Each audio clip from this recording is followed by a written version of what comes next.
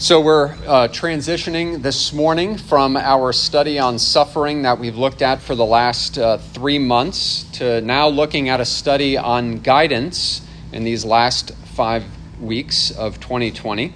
And in particular, we're going to be looking at how we discern and apply the will of God in our lives as we make our way through this fallen world as redeemed sinners who are on their way home.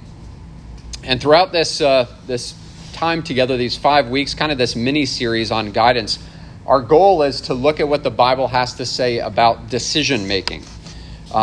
As you're probably aware, out in the world, there's all kinds of really unbiblical ideas about how to be guided and led in decision-making.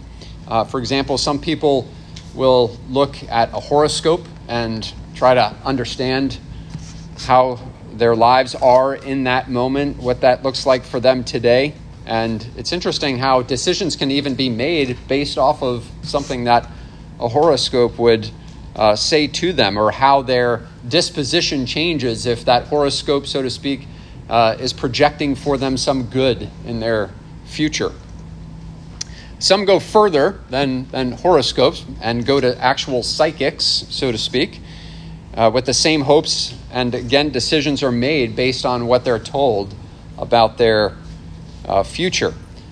On perhaps a less dramatic level, many look to secular counseling to stop making bad, life-destroying decisions, and in order to start fresh with new choices that are guided by the so-called experts. And I think even as Christians, as those who trust God with our lives, we too can be tempted, even still, to look for guidance from the variety of ways that this world has to offer. But thankfully, God has not left us guessing when it comes to decision-making, right? He's given us His Word to guide and direct us. And even if it doesn't spell out every possible detail and each scenario regarding each decision that we are confronted with, we trust that His Word is sufficient to help us make decisions that are honoring to Him. And our hope is that this class will provide some practical biblical help in this area of decision-making. And what we want to focus on this morning as we think about decision-making is that we want to be people who make decisions that please God by resting in His goodness, rather than being anxious people who are constantly terrified about choosing the wrong path for life. So as we kind of open up with that, why do you think God would be displeased with anxious decision-making?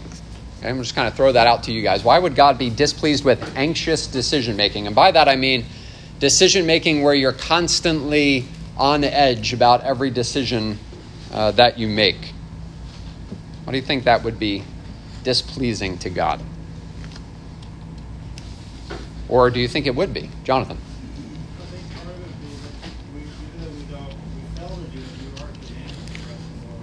Yes.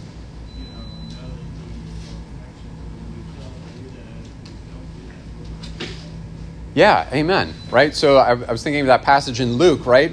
I think in Matthew as well, where he tells us not to be anxious, right? And he calls us to look at the birds and the flowers and to consider these things, and therefore to be confident that our Father cares for us, right? And to not be anxious. So yeah, very good. Any other thoughts on that, Sabrina? I was thinking of this scripture, be anxious for nothing, but Yes. everything with prayer and supplication. Yes. Let your requests be made known to God. Yes. And the peace of God that surpasses understanding. Yes. Guard your hearts and minds. Amen. Amen. That's a great one. Yeah, that aspect of the peace of God guarding our hearts and minds. That's the outworking of us going to God and bringing our requests before Him. What else? Michelle? I was also thinking of how, I forget the exact verse, but I believe it's either in Psalms or Proverbs, but there's multiple times where the Bible talks about that God directs our steps. Yes. As we seek to obey Him and we look at Him, that He's constantly guiding us and Yes. directing our steps. So if that's really true, then we can seek His help and seek wisdom and then go forward and not have to, or hopefully not have to feel horribly anxious about it, but just know that He's guiding us even as we try to make decisions. That's right. Yeah, amen. Excellent. Very, very good. All good scriptural references there as well. And I think if we're honest, like all of us battle with that, right? All of us struggle with that aspect of, we make a decision and obviously the anxiety level probably rises with the weight of that decision, right? If it's something like, which cereal am I going to buy this week? There's not a lot of anxiety with that. But when you're like thinking of bigger things like buying a house, buying a car, so on and so forth, those major kind of life decisions, more anxiety tends to come with that. And it's not unusual for us when we make a decision to then begin second guessing ourselves, right? And constantly looking back and like, what did I miss? And, what signs didn't I see, so to speak? And it can really cause you to live in that constant state of anxiety if we're not careful. So hopefully what this class will do in these 5 weeks together is kind of help us to see how to make decisions that are honoring to the Lord and how to be able to rest in decisions that we've made, being able to trust his sovereignty over our lives. I think from experience, we could all say that we've made decisions that we look back on and we say, I probably should have made a different decision. But God is sovereign over all of that, right? He doesn't cast us off and say, you made that decision, now I'm done with you. He still mercifully works through even decisions that maybe we didn't deal with as wisely as we desired. Okay, so when we're anxious in our decision making, we're telling God essentially that he doesn't have the power or the wisdom to control this situation, to guide us according to his perfect will. We don't want to make that statement about him. Even if we don't verbally say that, within our hearts and the way that we react to that, that's a message that we can convey. So how do we get to the place where our decisions are made out of trust and not anxiety? So today's lesson will hopefully be able to deal with that and look at what the Bible says about this issue. So this will be more of a big picture kind of look, and then in the coming weeks we'll dive a little more deeply into that, as you can see on your outline there. So how does God guide us? That's the second point there on your outline. Well, there's a few different ways that you see there on your outline. Some things that have been proposed about decision making. The first one there is guidance equals discerning God's plan. In other words, God has this secret, detailed plan for each of us, and our job is to figure it out, right? You could see how frightening that would be, and how people can at times live in that. By the way, numbers 1 and 2 are not the direction you want to go, just so you know. Number 3 is, so we'll talk about that a little bit more.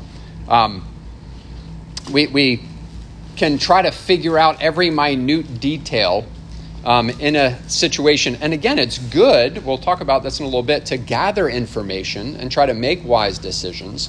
But we can take that to an extreme, right?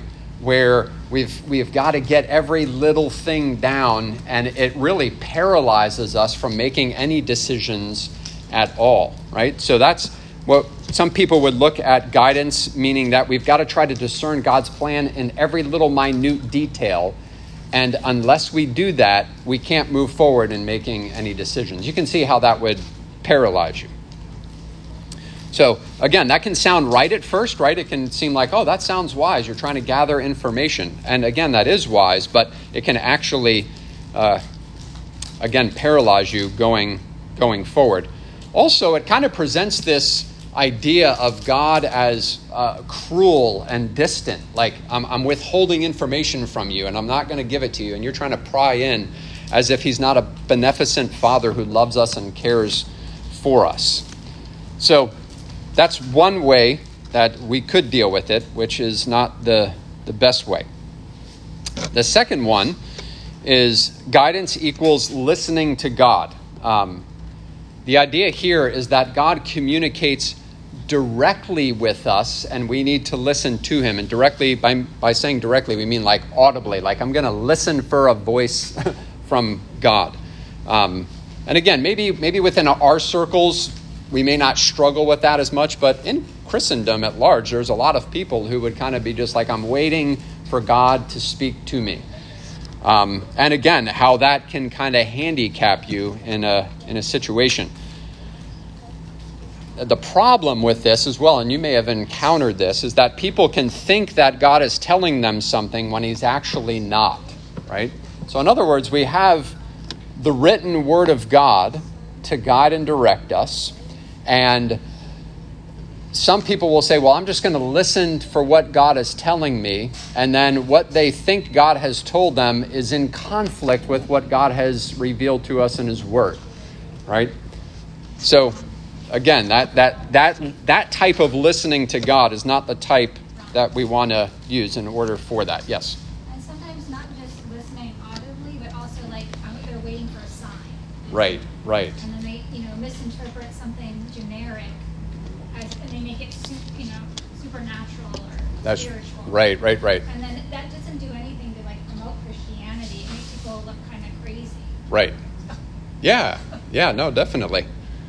There are definitely people that would fall into that type of thinking.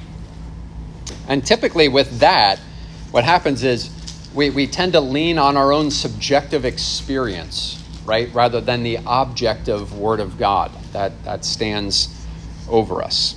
So in situations like that, I think when we're trying to make a decision like what job to get, who to marry, so on and so forth, where you don't have chapter and verse that you can go to that outline that plan for your life, right? We try to pry further into that and really get an idea. But we're going to see that God's word, even when it doesn't speak specifically to each situation that we deal with, he's given us principles in his word that help us to know how to make wise decisions. And we'll talk about some of the other things that he gives to us as well to help guide us and lead us in that. And that brings us to number 3 there, that guidance equals wisdom. Kind of the thought behind this theory, it's a lot less complicated, much more practical. And essentially what it says is that the normal way that God guides us is by making us wise. And he does so through his word, through prayer, through the counsel of others. And these are the ways that he equips us to make wise choices. So we'll unpack that a little bit more. So again, I think those are helpful, that kind of Capitol Hill Baptist laid out there with those 3 different ways. And you can see how the error of 2 ways, and you probably have seen this even in your own life, right? Of kind of leaning in some of those directions at times. But again, God has given us his word. He's given us the means of prayer to commune with him. And he's given us other people in the body of Christ that can help us think through decisions that we're needing to make and can join us in prayer and also in giving counsel. So that third theory there of guidance is the one that we would say the Bible teaches and aligns with the most. Restful decision-making is the decision-making of wisdom, right? It's not the decision-making that depends on God doing something necessarily extraordinary. And it's not the anxious decision-making of hunting down what we would say is an elusive God, right? That God just keeps moving and we're trying to figure out, his plan for our lives. So what we want to do through this course of study is see how God guides us through his word, either specifically or principally. And he does that by equipping us with wisdom and knowledge of how we should live our daily lives. Some passages that kind of help underscore this mindset. First one here is Hebrews 1, verses 1 and 2. Somebody want to read that for us? Go ahead, Kyle. Long ago, at many times and in many ways, God spoke to our fathers by the prophets, but in these last days he has spoken to us by his Son, whom he appointed the heir of all things, through whom also he created the world. Okay, good. So what we're kind of getting at here is we think about the finality of the coming of Christ, and then the apostles proclaiming what he did and kind of summing up all of Revelation, in scripturated revelation, right? So God has spoken in times past in many different ways, right? Talked through a donkey at one point, but we're not going to the farm for decision making, hopefully, right? You say what saith you, donkey? Right? So those are extraordinary things that God has done in the past, but he's given us his word. We have a closed canon, and it is sufficient to guide us and direct us. Hebrews 4:12 is another passage that hits on the need for the word of God in our lives and in our decision making. Somebody want to read that for us?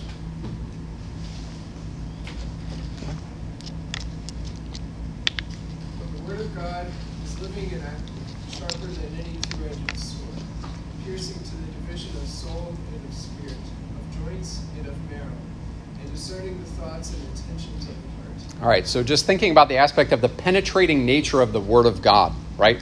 How it comes in and assesses us, and also in assessing us, corrects us and makes us wise and helps us to know how we ought to think. And then one more here, Proverbs 2, verses 1 through 6. I'll go ahead and read that. My son, if you receive my words and treasure up my commandments with you, making your ear attentive to wisdom and inclining your heart to understanding, yes, if you call out for insight and raise your voice for understanding, if you seek it like silver and search for it as for hidden treasures, then you will understand the fear of the Lord and find the knowledge of God. For the Lord gives wisdom, from his mouth come knowledge and understanding. So again, you see the sufficiency of the Word of God laid out there in Proverbs 2. So Hebrews talks about how God speaks to us today through his Son and through his Word that he's given to us.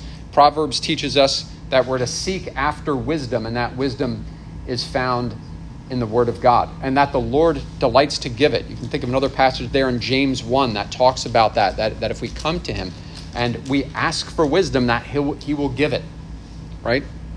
He's not trying to withhold it from us. He's not trying to keep us guessing. And we'll get into this more in the next few classes, but for now I want to emphasize that when we seek God's guidance, we should expect that guidance to come primarily from the Word of God. Even as we're getting counsel from other people, we need to take that counsel and discern, is what they're saying principally lined up with the Word of God, right? As they share these things with us. All right, so let's look now at the third point there, our enemy, which is indwelling sin. So we looked at those first two theories under that second point. We saw how those aren't particularly affected by sin because guidance is something that basically happens to us, right? But if biblical guidance essentially comes down to wisdom, then indwelling sin is a huge problem, right? Because it can still cause us not to think rightly as we gather information. It colors all that we do and all that we think. The Bible shows us many different examples about otherwise very wise people who made poor decisions. Think of David, lusted after Bathsheba, giving into those temptations, leading to adultery, and then later the murder of Uriah. So let's kind of think through here about the effect of indwelling sin. And basically there, we want to look at this in three categories. Okay, so I'm just going to kind of lay these out for you. You can write them down if you would like. Sin challenges our ability to make decisions rightly. The first way is by decisions of righteousness. Decisions of righteousness. And by righteousness, what we mean is what God has told us to do and not doing what he has prohibited.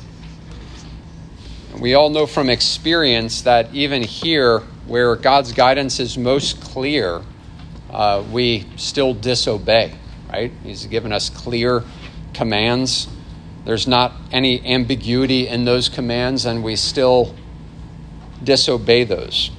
And then when we get into other issues, we can still tend to turn what is black and white into gray and make decisions that are according to our own desires, our own sinful desires, rather than on the Word of God. And then there's times where we just flat out rebel because we believe sin and its false promises instead of God's true promises for us. So it affects decisions of righteousness. Next, it affects decisions of judgment. We would say that many decisions are legitimately black and white, but then there are other decisions where we have Christian liberty, right? Where we need to exercise good judgment. So again, when we're thinking about, for example, where to live, where to go to school, what to do for a living, maybe you're thinking about like how much life insurance should I buy? Right? Just very practical type of things as we think through those. even in those areas where there's a lot of Christian liberty, our motives and our perceptions can be distorted by sin. And the counsel we receive from friends can also be distorted by sin. So again, that's why we have to have an objective standard that we can look to in order to discern the will of the Lord as we try to make decisions that are honoring to him. So you have decisions of righteousness, decisions of judgment, and then there's just decisions of triviality. In other words, some decisions just, again, don't matter as much. But even here, indwelling sin is our enemy because of our tendency at times to confuse maybe what are trivial decisions with bigger decisions, or vice versa. We treat bigger decisions as trivial ones. Again, you could go to the supermarket and you can think, I've got a lot of decisions to make as I walk down the aisle, right? But even there, on a smaller level like that, sin can be affecting your heart and causing you to think in ways that are not honoring to the Lord. So again, we want to try to have the Word of God constantly renewing our minds in decisions that we're making. So if it's true that God normally guides us through wisdom, then we still have some serious things to kind of grapple with on how to make good decisions. If our wisdom or the wisdom that we're applying is warped by sin, again, how do we make those good decisions? Well, again, we come back to what I stated at the beginning, is that God guides us and that he is for us and not against us, right? We have to have that firmly rooted within us, that as we seek to make decisions, daily decisions, a lot of those smaller decisions, that even in those decisions, we trust that God is for us and not against us. He wants us to make decisions that are honoring to him, okay? God truly does guide us, even with all of the issues that we have still with indwelling sin. So a few verses that speak to this end. Proverbs 16:33, that show us that God's involvement in our life is very complex. Proverbs 16:33 says, "The lot is cast into the lap, but its every decision is from the Lord," right? So again, just speaking to that aspect of every decision, right? It's every decision is from the Lord. That is how acquainted God is in general in this world, but even more so in our lives as his people. Okay. Another passage that helps us to see how God is for us, Philippians 4:19. Somebody want to read that for us? Go ahead. And my God will supply every need of yours according to his riches in glory in Christ Jesus. Thank you. All right. So my God will supply every need of yours. Right? So again, the intimacy that God has with our lives, right? He knows every need that we have. He's concerned with every need that we have. And he promises to help us. And then one that is similar, we talked about this a little bit earlier as we were discussing decision making that is not anxious. Matthew 10:30, Jesus says this, "But even the hairs of your head are all numbered." Again, just speaking to how intimately acquainted God is with us as his people. So these passages help us to see that God is in control, that he has a plan for each of our lives, big picture, to conform us into the image of his Son, but he is intimately acquainted with all those little decisions as well. That thought alone helps to kind of quell the anxiety that can arise in our hearts, especially as we're just moving day by day and making little decisions here and there, understanding that God is concerned with all of these and desires to guide and direct me in all of these, if I will turn to him and apply or take advantage of the things that he has given for me. So the most minute details of our lives, God is well acquainted with. And that's something that you see in the scriptures, right? As you consider the vastness of God's creation, the vastness of this universe, right? It's overwhelming to think of God's intimate care for each one of us and the decisions that we make in our lives. In his book, Step by Step, James Petty tells us that the universe is 12 billion light years across. He points out that there is a galaxy for every grain of sand on the earth. Just let that sit on you for a minute. Okay? You think about how vast this is. And against that backdrop, Petty writes this: one person's decision about a job, a school, or a roommate may seem incredibly insignificant outside the tiny temporary sphere of our self-centered existence. Why would God be concerned with such fleeting details anyway? Are we just living in denial, ignoring all the evidence for the insignificance of our decisions? Right? So as we look around at the vastness of this, we can be tempted to think that who am I in light of the greatness and the vastness of all that's going around, or all that's around me. And that's even just the things that I see. I'm not even aware of just how expansive the universe is, other than, things that I read and things that, I can see when the Hubble telescope goes up and, blasts out images for us, right? And that can cause us to think that God is distant from us, right? He's so massive, right, that he's distant.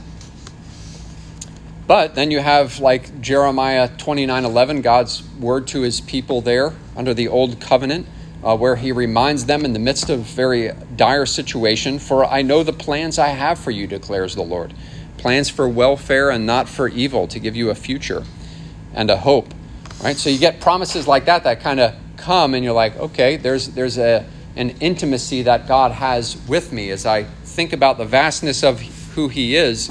It's not to discourage me, but to actually encourage me. And you see the psalmist do this in Psalm 8, right? He says, "When I consider the heavens, the work of your hands, the moon and the stars that you have set in place or that you have ordained, what is man that you are mindful of him? Or the son of man that you care for him," right? So he just gazes up into the heavens, sees the stars and the moon, the vastness of the universe, and he's like, who am I that you would even care for me? But the reality is that he does care for us, and intimately, as Jesus expresses in the New Testament, as he laid out there in Matthew 10. Even the very hairs of your head are all numbered. Not one sparrow which is bought for a penny falls to the ground apart from your Father's will. Are you not much more valuable than they? Right? So all these exhortations and encouragements come to us to remind us that God is concerned with each detail of our lives, and as we make decisions, he's concerned about those decisions that we make. Okay, any thoughts on that before we move on to the next point here? Kyle. So I had a thought going back to number 3 with just dealing with indwelling sin. Yes. And just thinking about like my own struggles.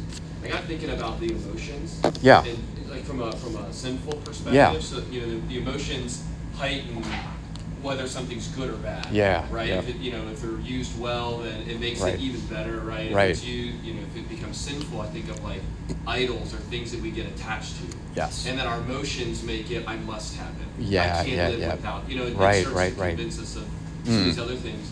So when you're bringing up the decision-making process, I was just thinking about how, when sin does enter the picture, how it does make it more difficult because our emotions get involved, Yeah. become invested.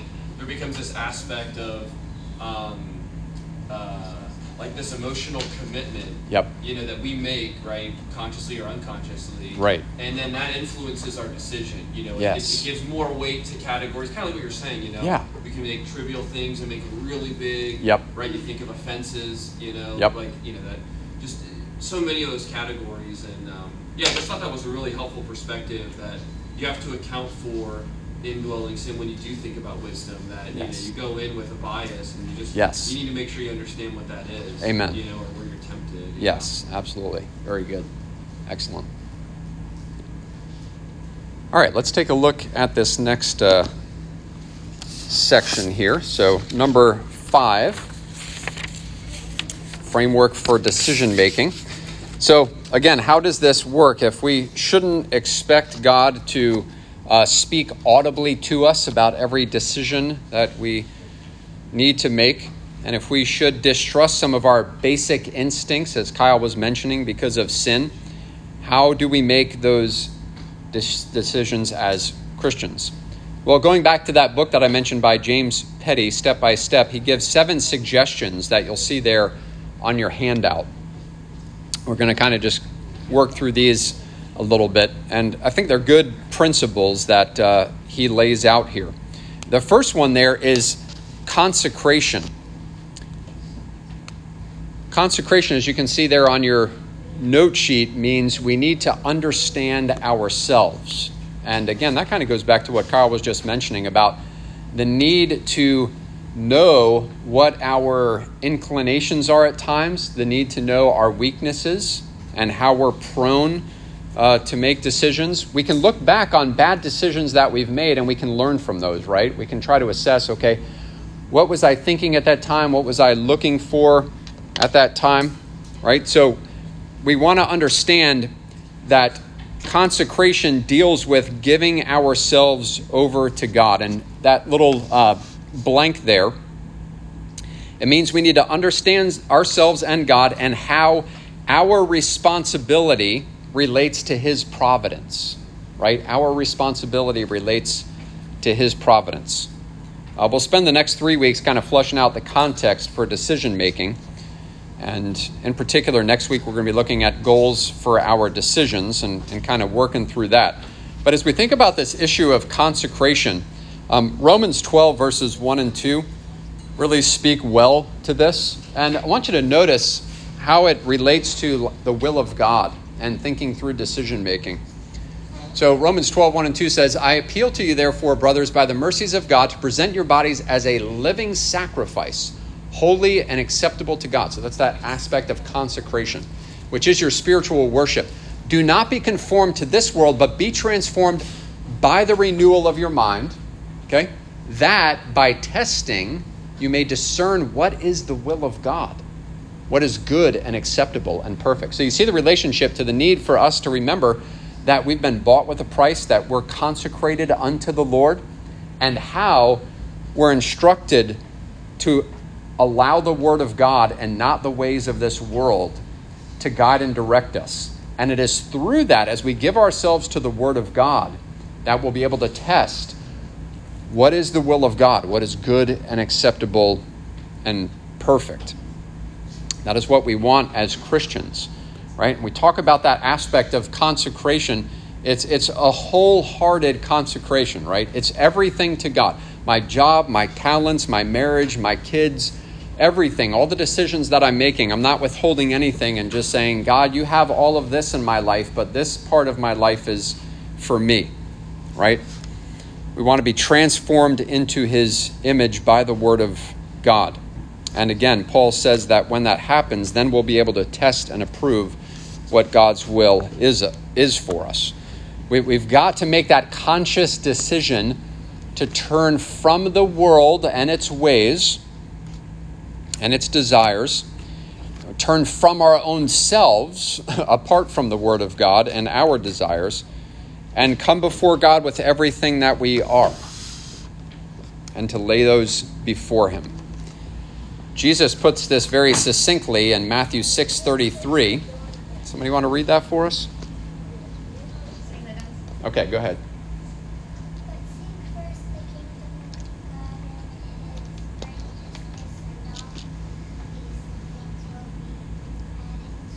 Okay, good.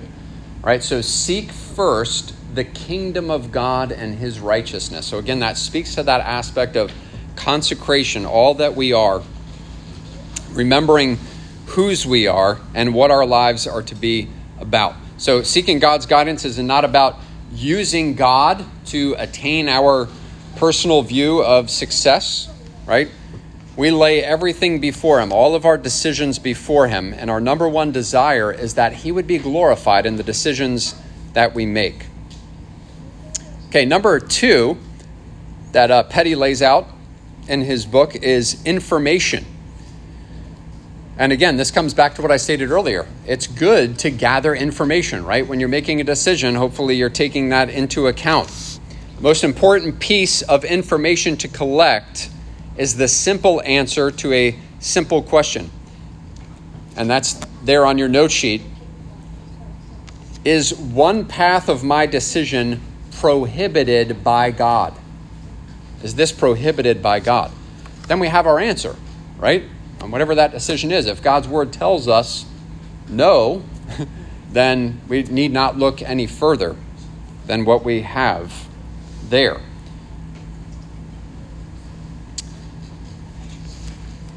So we want to make sure that we think through that. But often when we make decisions, is this prohibited by God? Often the answer is no, it's not prohibited. It's something that I can do. And so then that's where we start thinking through, trying to use the wisdom that God has given to us in his word as we pray to him, as we seek the counsel of others. We start making those daily decisions, or those more life-changing decisions, or more life-impacting decisions, I would say. Which school to go to, who to marry, what job to take, how much money should I save, right? All of those things are in that realm of just decisions that each family has to make. There's not necessarily a right or a wrong from Scripture, but it's one that has to take a lot of information into account, doesn't it? Right? And depending on the season of life that you're in. Paul encourages us in Romans 12:3 to gather information first on ourselves when he says this: "For by the grace given to me, I say to everyone among you, not to think of himself more highly than he ought to think, but to think with sober judgment, each according to the measure of faith that God has assigned." Okay, so we want to gather information first about ourselves and not to elevate ourselves or to think more highly of ourselves than we ought to think, but to have that humble disposition.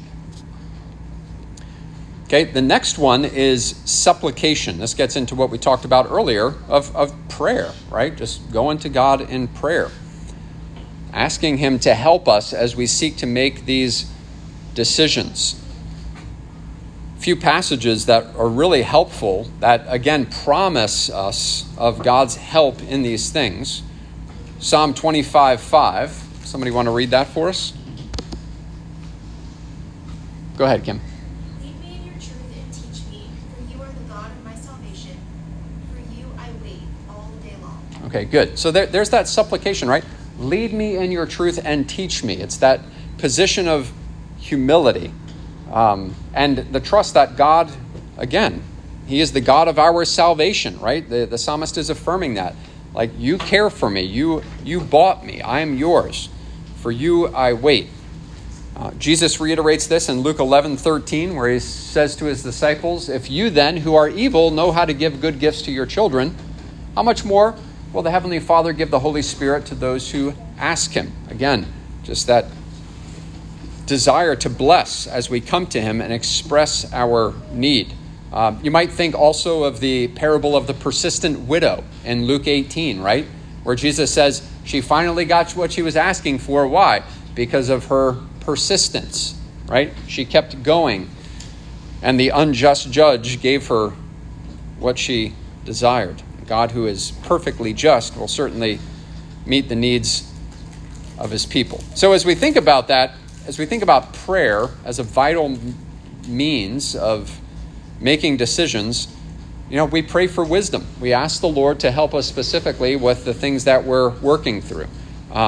We also ask him to help us. Lord, help me to see if there are any blind spots in my own heart that are, distorting my view of this situation. And we ask him to sanctify our desires, to make us holy, and help us to make decisions that would honor him. Okay, let's go into the next one. I know I'm kind of moving through these quickly, but we're running short on time here. Is consultation. Consultation. Right? The Bible tells us to get advice from others. Right? Not that the words they speak are the revealed words of God to us, unless they're quoting exactly the scriptures. But part of wisdom is seeking advice from people other than yourself. And that's something that we see run throughout the book of Proverbs, for example. Some really helpful passages on this. Proverbs 12:15, "The way of a fool is right in his own eyes, but a wise man listens to advice. Right? Not good? A wise man listens to advice. Think of how anti-human that is, right? This world is telling us, hey, listen, you've got everything you need within you. You can make your own decisions, so on and so forth, right? And the scriptures tell us a wise man listens to advice. A wise man leans in and just says, hey, I might not be seeing this correctly. Can you give me some input on this? Can you help me to think through this? It's an act of humility, isn't it?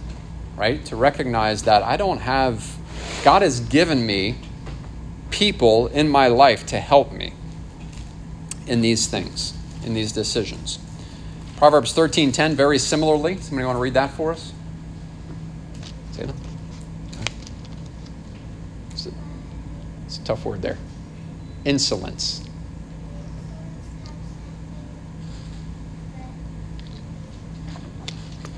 Strife.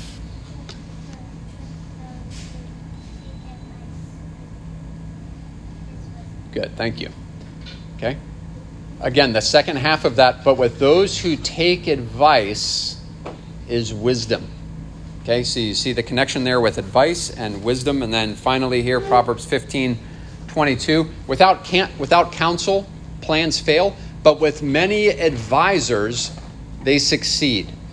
Okay, so again, all of these speak to that aspect of the need to take advice and to gain advice from others. Again, that requires humility. We need humility to seek advice, and also humility to not only seek it, but to listen to it. We need humility to listen to advice when it goes against what we want, right? Right? We can have some preconceived ideas, and we can try to find people who we know are going to agree with me. Right? It's like, this person thinks the same way. Hey, what do you think about this? Right? And then they just tell you what you want to hear. Right? But humility is also, I know this person loves me and will help me if I'm thinking wrongly about this, and will have the love for me to tell me that it's the wrong way, or maybe I need to think about some other things that I'm not thinking about. Okay, so when we think about who should we ask, well, I think it really depends on the nature of the decision that you're trying to make. Obviously, there's wisdom in just godly, mature Christians and seeking counsel from them, and especially from those who you have a relationship with, who know you, who are familiar with the dynamics of your life and your situation. Sometimes you can get counsel from non-Christians, but taking into account their worldview on certain issues. But perhaps you're trying to make some financial decisions that a non-Christian maybe has a lot of expertise on. Now, they may not have the same goal that you do to glorify God, but they may be able to help you think through the best investments in these areas and have more wisdom on those things. So again, we don't want to just restrict it to just say, hey, it's only a couple people that you can get advice from. But you also want to go in cautiously and understand who it is that you're asking. But certainly the general principle is godly, mature Christians who can help you to think through your situation. Okay, I'm just taking a look at the time here and what I have left. So I'll quickly go over the rest of these. Meditation is the next one there. And by meditation, what we mean is biblical meditation. In other words, allowing the Word of God to fill our minds and then transform our hearts, right? Really helpful as you're trying to make decisions, and maybe you sit down to think about a decision that you need to make, but then you have to get up and you need to go do something. The Word of God is dwelling within you. That Word can continue throughout the day to just guide and direct your heart as you're trying to think through decisions that you're needing to make. Okay, so again, when it talks about pitfalls there under meditation, we're not speaking about some unbiblical form of meditation where you're just seeking some type of euphoric state. Also, making sure, another pitfall in meditation is make sure you're not worrying, right? You can just meditate on anxiety and worry about the decision that you need to make. Also, making sure that in our meditation we're not thinking about this would be much better for my life or my circumstance, and you start going beyond the realms of reality into some type of fantasy of, this bigger house or bigger car or, whatever the case may be.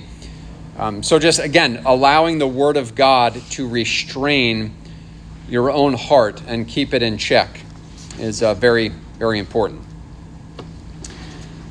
Now, if we avoid meditation, here's another pitfall. That can lead to hasty decision-making.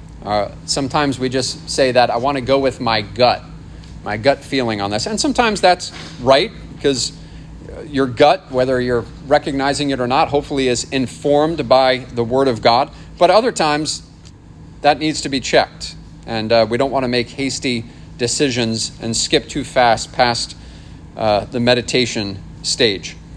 Another pitfall there is you don't want to get stuck, like you're just constantly thinking about it. And it leads to inaction and not making a decision. So again, allow the Word of God to be what you meditate on as you think about the decision that you need to make. Okay, and then the sixth step that Petty gives there is decision. Right? There's a time to decide. Right? You got to make a decision. Capitol Hill in this section referenced Kevin DeYoung's book, Just Do Something, that deals with decision making. Right? So there's that time to pray there. There's that time to consult, time to gather information, and then there's a time to decide. Right? And sometimes this is forced upon us. We got to make a decision very quickly, right? We wish we had more time to think about it, but the nature of the situation calls for a decision to be made very abruptly, and we have to decide. We have to make a choice about something. And we have to continue to live our lives in those moments. Again, sometimes we have to make those decisions based on less information where we're not as confident as we'd like to be. But it's especially important in those moments to remember that God is sovereign over our lives. He knows that decision that just arose, that whatever it is, and I have to make a decision on it by, the next hour or something like that, He is in control of that as well. And so to not allow anxiety to get the best of us in those situations, right? So we want to make sure that we can think through that properly and trust the sovereignty of God. Remember, He loves us, He cares for us, and He is for us and not against us. He's going to use every decision that we make ultimately for our good and for His glory. That's the promise that we have in Scripture. Okay, so practically, Petty gives some steps in making a decision. He says sometimes he likes to write down what he's learned through the steps of the process as he thinks about it. Lay out a list of pros and cons. That's a good way to kind of work through things when you have the time to be able to do that. And then also, if you're married, obviously consultation with your spouse, right? Before you're making any, especially big life-changing decisions. Okay, so it's a couple things that he gives there. Okay, and then lastly, seventh point that he gives there is expectation. I'll just read it off of your handout here. Biblical decision-making is obsessed with our responsibility to be faithful stewards, and it is confident that God cannot be thwarted in His work of always doing what is best.